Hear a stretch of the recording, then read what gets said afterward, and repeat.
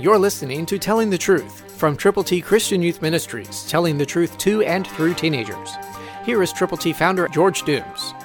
Believe on the Lord Jesus Christ. Matthew 9:38, New King James Version, presents the need.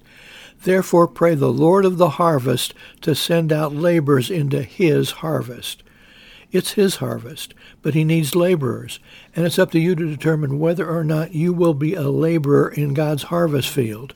You can be if you will be, so call right now, 812-867-2418, and give us the privilege of giving to you God's ABCs to give to people who are lost, who are a part of the harvest that needs to happen. But harvesters are the need of the hour. And you can be one if you will be one. Will you? I hope you will. Because if you will, you can call right now, 812-867-2418, and let us know how many copies of God's ABCs you will personally present to people who need Jesus.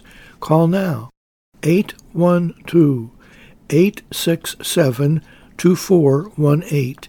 We've put them in ABC form in print for you to give to people. So call.